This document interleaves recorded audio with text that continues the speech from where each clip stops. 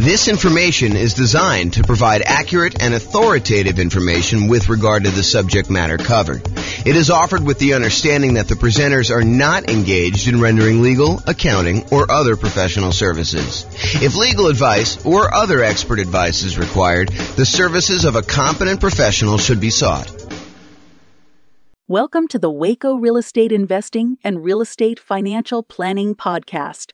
Learn all about investing in real estate in Waco, Texas, with a combination of real estate financial planning and modeling with numbers specific to Waco, plus syndicated, more generalized recordings of live and pre-recorded real estate investing classes, not all of them specific to Waco.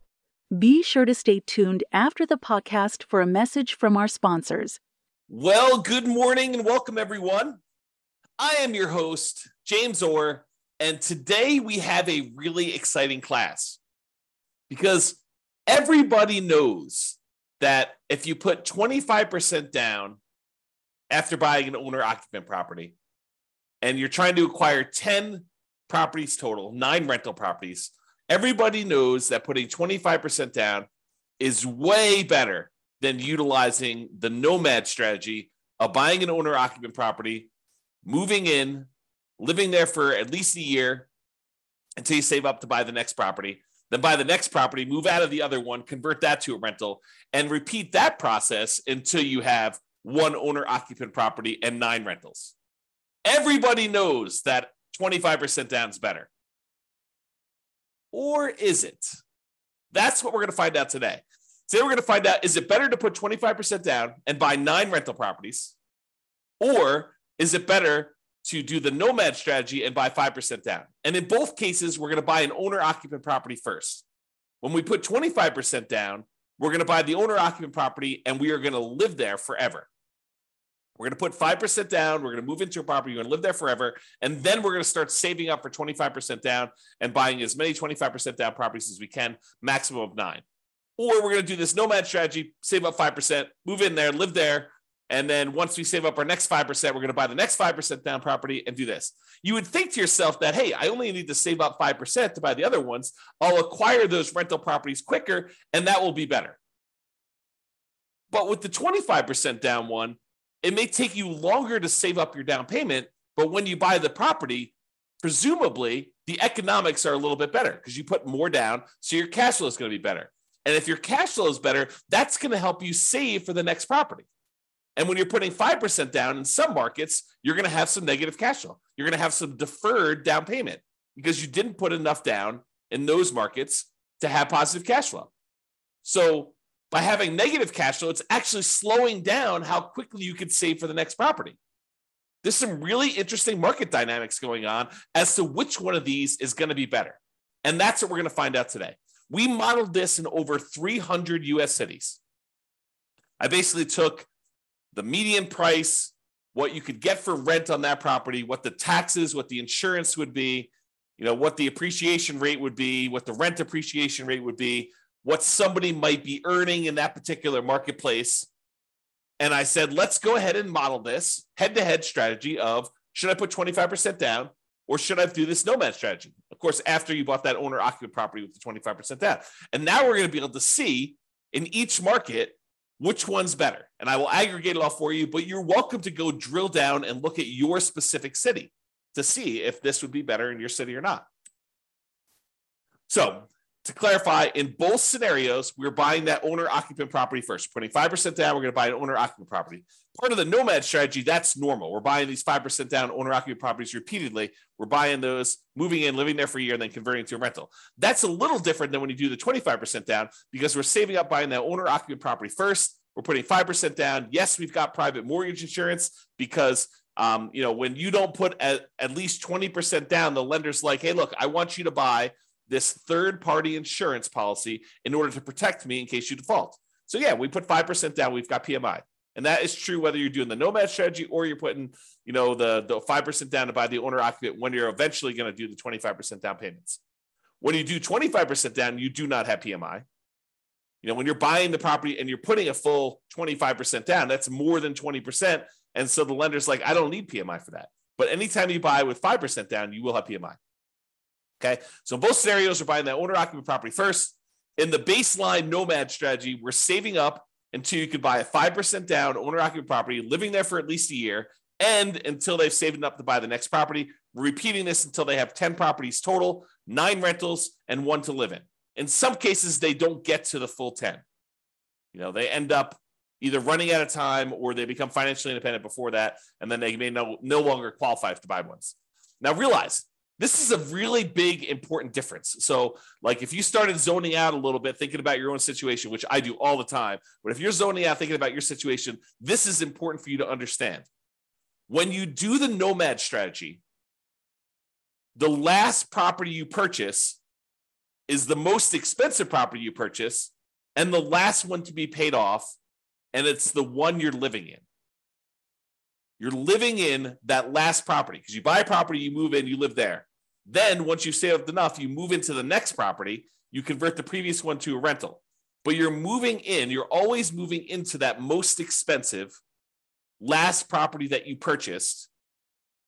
And that one happens to be the last one that gets paid off because we're not aggressively paying certain properties off in advance. We're letting them just get paid off naturally. So the last one you buy when you're getting 30-year mortgages is the last one to get paid off. This is important. Why? Because when you're putting 25% down, when you're doing the 25% down strategy, the first property you buy is the one you live in forever. And that one gets paid off in almost all cases about 30 years from when you start. That's not true with doing the Nomad one. The one you live in doesn't get paid off until it's the last property you buy and then 30 years later. Why is this important? It's important because when we calculate if somebody is financially independent or not, if they have their owner-occupant property paid off, it means they don't need to cover that as an expense in order to be financially independent. It lowers the bar of what achieving financial independence is. If you needed $10,000 a month in order to be financially independent, and part of that included a $2,000 a month mortgage payment on a property you were living in, when you pay off the property that you were living in and you no longer have that mortgage payment, of course, you've got taxes and insurance and maintenance and all that other stuff, but the actual mortgage payment that you had to pay when you were living there, you no longer need to have that to cover in order to be financially independent. So instead of you needing $10,000 a month, if $2,000 a month of it was your mortgage payment, now once you paid off your mortgage, you really only need $8,000 a month to be financially independent. And our software in our modeling does take that into account. So this difference between which property you're living in and when you bought it and when it gets paid off might just come into play. It might just be really important here, which you will probably see. I'll give you a hint. Because with the baseline Nomad one, it's the last one you buy. When you do the 25% down one where you buy the owner-occupant 5% down one first, it's the first one you buy. And that does get paid off about 30 years after you start. Very close to 30 years as soon as you start it. Okay? All right, so for baseline Nomad, they buy the next property when they've saved enough for down payment, plus closing costs, plus 6 months of reserves for their personal expenses, and 6 months of reserves for all the properties that they own, including the one they're about to buy. And they must also qualify for the loan based on a 45% debt to income ratio. Okay, so we are taking all that into account. So if you're buying properties and you're highly leveraged and they've got negative cash flow, that can slow you down if that's hurting your debt to income ratio. Whereas if you're buying 25% down properties and that is helping your debt to income ratio because it's got positive cash flow and it's pulling your debt to income ratio down, it's making it lower, which is better, then that helps you. So by buying the Nomad properties in some markets where that has negative cash flow, it could limit when you buy your next property. Whereas when you put 25% down, that probably limits you less. In some cases, it actually helps you. It depends on the market and how good cash flow is in that market, how good the ratio, the economics of the property are, the ratio of the price to rent is, or the rent to price, depending on how you want to look at it, how you measure that. Okay? All right, so that's the Nomad one. For the 25% down one, they save up until they buy a 5% down owner-occupant property to live in, and they live in this property forever. That's the first property they buy. Then after that, they start saving up until they could buy a rental property with 25% down, plus closing costs, plus 6 months of reserves for all their personal expenses, and 6 months of reserves for all their other properties. And they can qualify for that loan based on the 45% debt to income ratio. And they repeat that until they buy up to 9 rentals with 25% down each. Okay. If you want to see like the charts I'm about to show you and you want to drill down and mouse over them and do all that other stuff, you can go to the URL on the screen here. I'll put it in the show notes as well. Okay. But if you want to go and see that, you can go look at that. All right. So we talked a little bit about this idea of being financially independent. So what makes somebody financially independent when we're doing our modeling? Well, the income from their investments need to exceed their personal expenses. That's the simple version. But what counts toward the income from their investments? Well, any net positive cash flow from rental properties counts. That's income minus all their real expenses, vacancy, principal, interest, taxes, PMI, property insurance, maintenance, management, all that stuff are expenses. So it's their net positive cash flow after all those expenses. That does count toward whether they are financially independent or not. Plus, any money that they have invested in the stock market or bonds or whatever else they got there times a safe withdrawal rate. So if they've got $1 million they go through, they buy all their rental properties, and then they start saving up money in their bank account, in their stock market account in this case, because it's what we have their extra money invested in. But if they've got that invested in the stock market, then basically you take that money, let's say they have $1 million, times the safe withdrawal rate. Let's say they think that 4% is their safe withdrawal rate. So it's 4% of the $1 million per year also counts toward them being financially independent. So, $1 million times 4% is about $40,000 a year. So what is that? Like, $3,400 a month, somewhere in that ballpark, would be counting toward them being financially independent. That does count. And then 3 other sources of passive income, which in this case did not come into play because we didn't model it. We didn't model Social Security. We didn't model them buying annuities, and we didn't model them getting a pension from their job. But those would also count towards someone being financially independent. All right, so the assumptions. So each city's modeling uses their median home price and the estimated rent on those properties. Now, it is important to realize, I'm kind of known for these 88 strategies to improve cash flow, but we did not apply any of the 88 strategies to improve cash flow in this modeling. We didn't try to maximize and optimize for cash flow here. We just said, look, we're buying a median price home with median price rent. And so we're sort of just trying to determine if that type of property is good. So this isn't really like, if you could do really amazingly well. This is sort of like, hey, if you just kind of show up in this marketplace and you buy just, right off the shelf stuff and don't do any type of optimization, this is what is likely to happen. We'll do future classes where we optimize things. Where we buy at a discount, or we get a premium in rent, or we do, a strategy where we can get a little bit higher cash flow. We will do all those assumptions, all those kind of like analysis and comparisons in the future. We're doing like one of these a week, which for people on the podcast feels like one a month because we teach daily classes, but we publish a podcast once a month or once a week. I'm sorry, with some really rare exceptions. So we are doing these, and we will get through all of them. If you want to see, a lot of them are done already, and you can go look on the website under the realestatefinancialplanner.com/model, MODEL. You can see a lot of comparisons that we've already done. And I've got like 100 that I plan on doing. So there's more coming. Okay.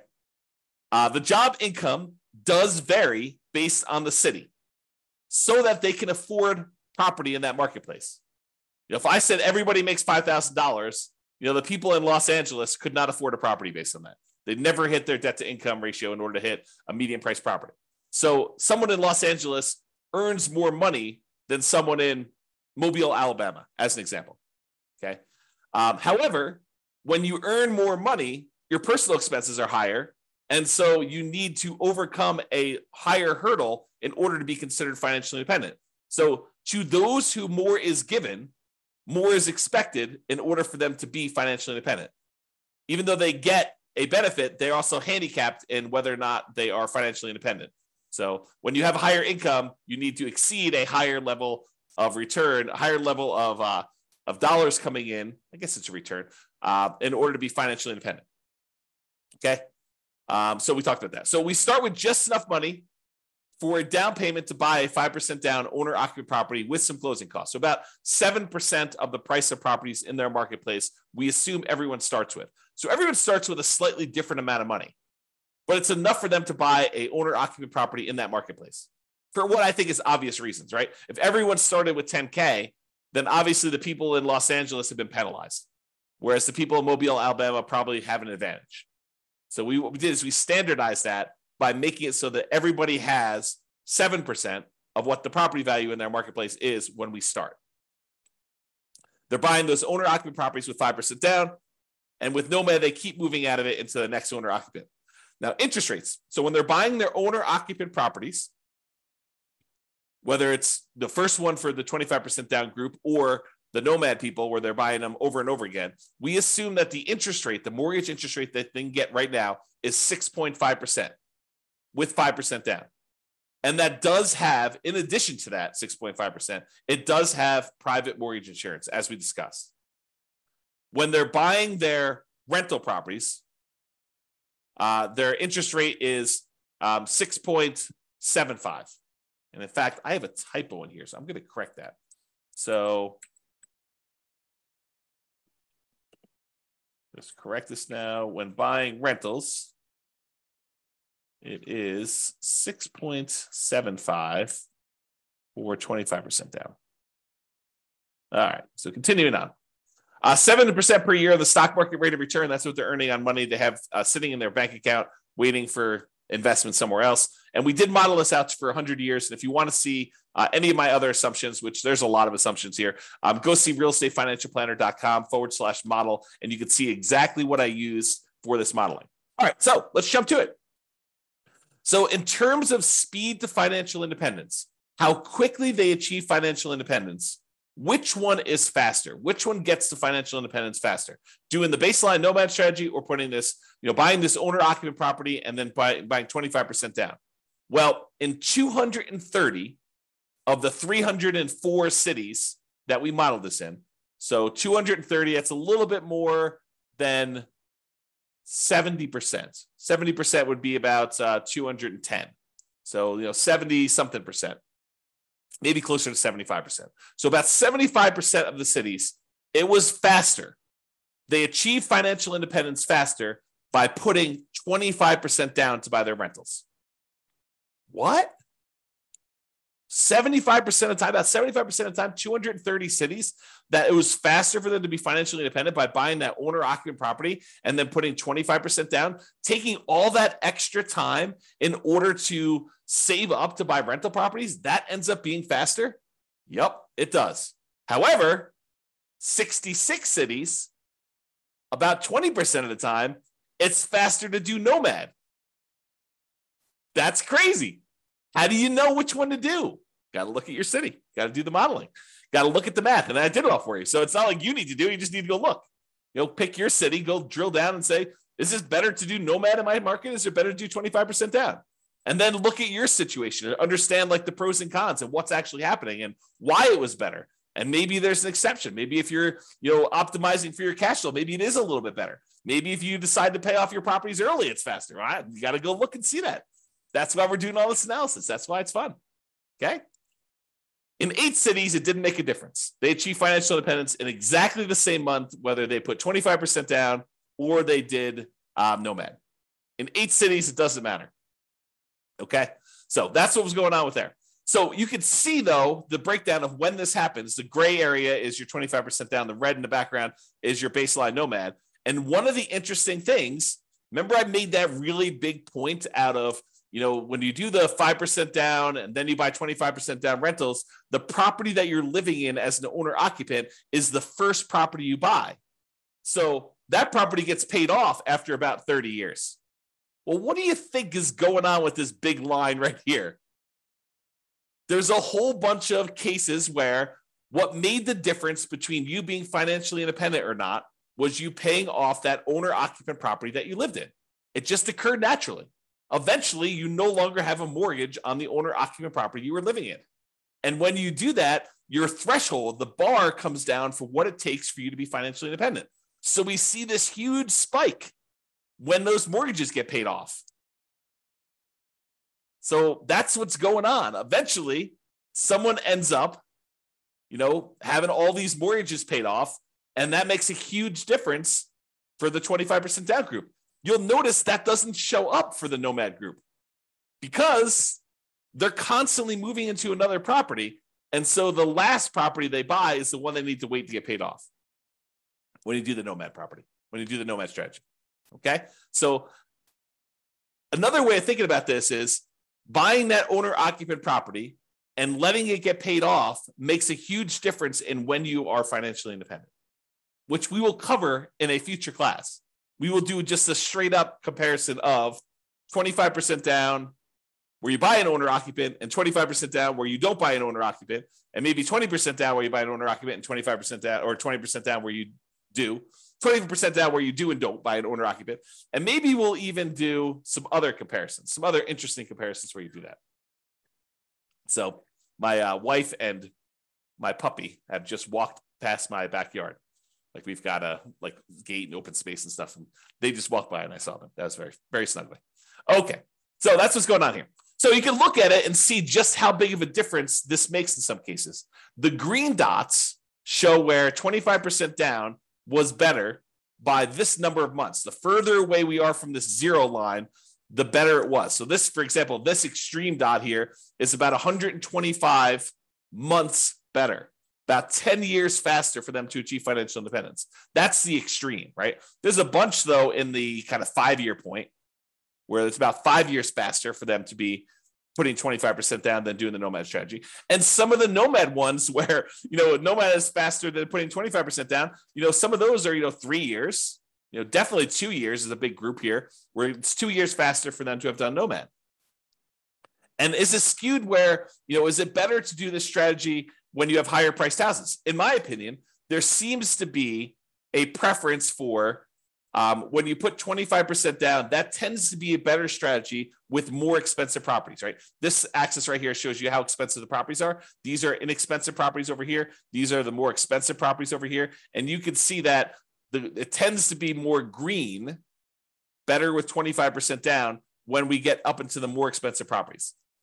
It's not exclusively. There's one that's almost $1 million that was better to do Nomad, but it seems to be a pattern, a slight pattern that when you have more expensive properties, it tends to be a little bit better to put 25% down. That's what the data suggests. Okay. All right. So we talked about speed to getting to net worth. Speed to getting to financial independence. Now let's talk about net worth. Because there's two different things, right? There's how fast we get to FI, and then there's also how much money we got. Who has a higher net worth? And so it turns out in 168 cities out of 304, 168 cities, you have a higher net worth at year 40. It's kind of a snapshot in time. At year 40, you have a higher net worth by putting 25% down. 168 cities, which I think that's, 180 cities would be about 60%, right? So it's a little bit less than 60%. So probably in like the 55% range, you would have a higher net worth if you put 25% down. In 127 cities, you'd have a higher net worth if you Nomad it. So not as extreme. Now, 40% of the cases, a little bit less than 40% of the time, it would be better for you from a net worth perspective to do Nomad.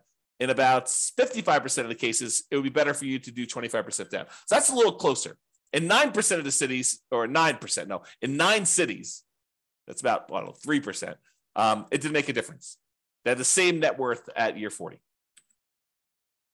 All right, so you can see the difference and how big the differences are. There are some big differences. There are some cases where it's $5 million difference at year 40 in net worth.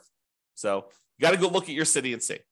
All right, now we kind of summed up some of this data here, and we showed that on average, okay, I've got average and median here. On average, it is 25.3 months faster for you to be financially independent by putting 25% down, by buying an owner-occupant property, then saving up and doing 25% down to buy your rental properties. About a little bit more than 2 years faster on average. On median is when we take all the numbers, we stack them up from the lowest to the highest, and we look at the middlemost number. There happens to be 2. We take the average of the 2 middle ones. But we look at the middlemost number, and on median, it is 73 months faster for you to put 25% down. So what is that? That's like 6 years. 6 years faster. 6 years of, if you happen to have a job that you really hate, that you didn't need to work because you were financially independent faster. What if I could save, this is like, sounds like the sleazy late night infomercial TV thing, right? Right. What if I could save you 6 years of working at that job that you hate just by changing the way that you acquire rental properties? That sounds so bad. It sounds so sleazy, right? What if I could save you 6 years? Yeah, that's really what it is, right? I mean, that's what we're talking about. If you do this 25% down, then you've, on median, half the time it's better than that. Half the time it's worse than that. That's what median is. It's better for you to put 25% down. 6 years. That's a big difference. I mean, even on average, it's 2 years. I mean, think about it. 2 years of not having to go into a job that you hate. Now, if you love the job, you can keep working. Do whatever you want to do, right? Now, difference in net worth. So on average, the difference is about $235,000. Not that big of a difference. On median, it's about $377,000. Okay. And on average, it's slightly better in terms of Nomad. On median, it's slightly better in terms of 25% down. So go figure. There are some really extreme cases with Nomad where it's much higher, and there are some cases where Nomad where it's not as good. Okay. Now, as far as risk goes, the risk, I think, varies a little bit, right? Because when you put 25% down, you end up having slightly lower risk with all the things associated with debt. You know, like your debt to income ratio tends to be a little bit better in general. Like you would think, right? Because you're putting more down. So your debt to income should be a little bit better. So let's take a look. Debt to income. Yeah, debt to income is a little bit better on average for 25% down and a little bit better on median. I mean, but are we talking about like these monstrous differences? No, it's 19.6 versus 18%.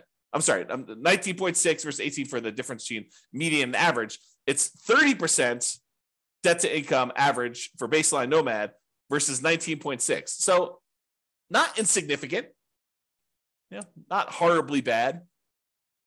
What about debt to net worth? Well, same thing.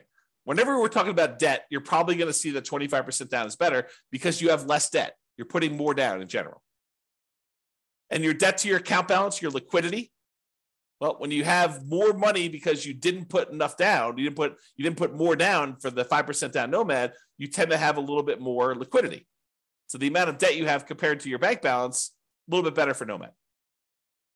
The months of reserves, we looked at that, and then rent resiliency, we'll cover those another thing. But the like risk measures are split. It's not universally better one way or another. Okay. In some ways, it's better to do Nomad. In some ways, it's better to do 25% down. All right. So remember, we've been talking about the median property and sort of like the associated rent that goes along with this. You could apply those 88 strategies to improve cash flow and improve on these. So you shouldn't think, this is exactly how I will do. I mean, it'll never be exactly how you will do because there's no way that things will fall into place and be exactly the same. I just watched this documentary on Infinity. And they were talking about how, there's an infinite number, if imagine, hypothetically, theoretically, there was an infinite number of universes where an infinite number of us existed. In that case, with an infinite number of us, you could possibly achieve this exact simulation, this exact model. But in this universe, not likely. The chance of property prices going up exactly 3% and interest rates remaining exactly at 6.5 or 6.75, depending on which one you're buying, for the entire 100 years that you were doing this, and you managed to get that, and taxes and insurance went up by that exact number every time. I mean, the chance of all that happening is like zero. Okay. So we're basically using this median price property, what rent might be on those. You should be able to choose and do better, right? And we do some modeling where we do those improvements. You can see the impact. Go look at the realestatefinancialplanner.com/model, or we'll do future classes where we compare those different things. But realize that I am not an expert at 300 markets. So if you are an expert at your local market, if you go to realestatefinancialplanner.com/model and you see my assumptions, and you're like, James, your assumptions for my market are not exactly right. I mean, normally we'd be buying properties that are 10% less in price, or, getting a little bit better rent to price ratio than what you're talking about here. Yeah. Let me know, reach out via email. I will go update those. I'll rerun it and it will update all these charts. It won't update them in the video, but it will update them on the website so you could see the most up-to-date versions. And that may change things for some folks, right? Not every market, but in some markets it could change things. So reach out. And I'm not trying to show the best case, right? I'm not trying to show the property that only you could buy once every 7 years because it's so good that they only show up once every 7 years. I want to do what the average Joe real estate investor, and Joe could be male or female, shows up in a marketplace and does. What could they very likely achieve by just showing up there that any real estate investor in that market could expect to achieve? And I have a typo. So I will do that. Could expect to achieve. Okay. So in conclusion, in our current market conditions, current price, current interest rates, current rents, in about 300 plus US markets, using what I consider to be less than ideal median price rent properties, putting 25% down is a faster path to financial independence in about 230 of 304 cities, or about 76% of the cities. For net worth, 25% down still wins, but it's only in 168 cities of 304. The market does matter, though. You would not be able to improve. You will not be able to improve your time to financial independence in every market by doing this. You got to look at your market, your specific situation, how much you make, how much you're saving, what type of properties you're buying. Like all that stuff can really have an impact, especially when it's close. It's best if you look closer at your specific market and apply as many of the 88 cash flow improving strategies as practically possible to improve on your own implementation of this. You can go check out realestatefinancialplanner.com/model for more information. So that's all I got. Hope you enjoyed this class. I really do like these classes because I think it dispels some of the myths out there about folks saying, oh, it's obviously better. You always put 25% down. Maybe. It's always better. You always do Nomad. That's going to be so much better. Maybe. You got to actually look at the math. And now we can see if we do this in 305 markets or 304 markets or whatever it is, we could see the difference of what is likely to happen. There you go. That's all I got for you. This has been James Orr. Hope you have a great day, everybody. Bye-bye for now. With home prices up, mortgage interest rates up, and rents up, but not quite enough to counteract the higher prices and interest rates, cash flow on rental properties in Waco is harder than ever. Book a call with the Real Estate Financial Planner to apply our proprietary 88 strategies to improve cash flow on your rentals. See the show notes for a link to schedule your call and improve your cash flow today. If you're a real estate agent, lender, or professional in Waco that wants to help our real estate investor listeners, consider reaching out to learn about collaboration opportunities with this podcast. We'd love to add more value to our listeners by having you assist our investors buy, sell, and finance their real estate investments. See the show notes to schedule a call to discuss collaboration opportunities.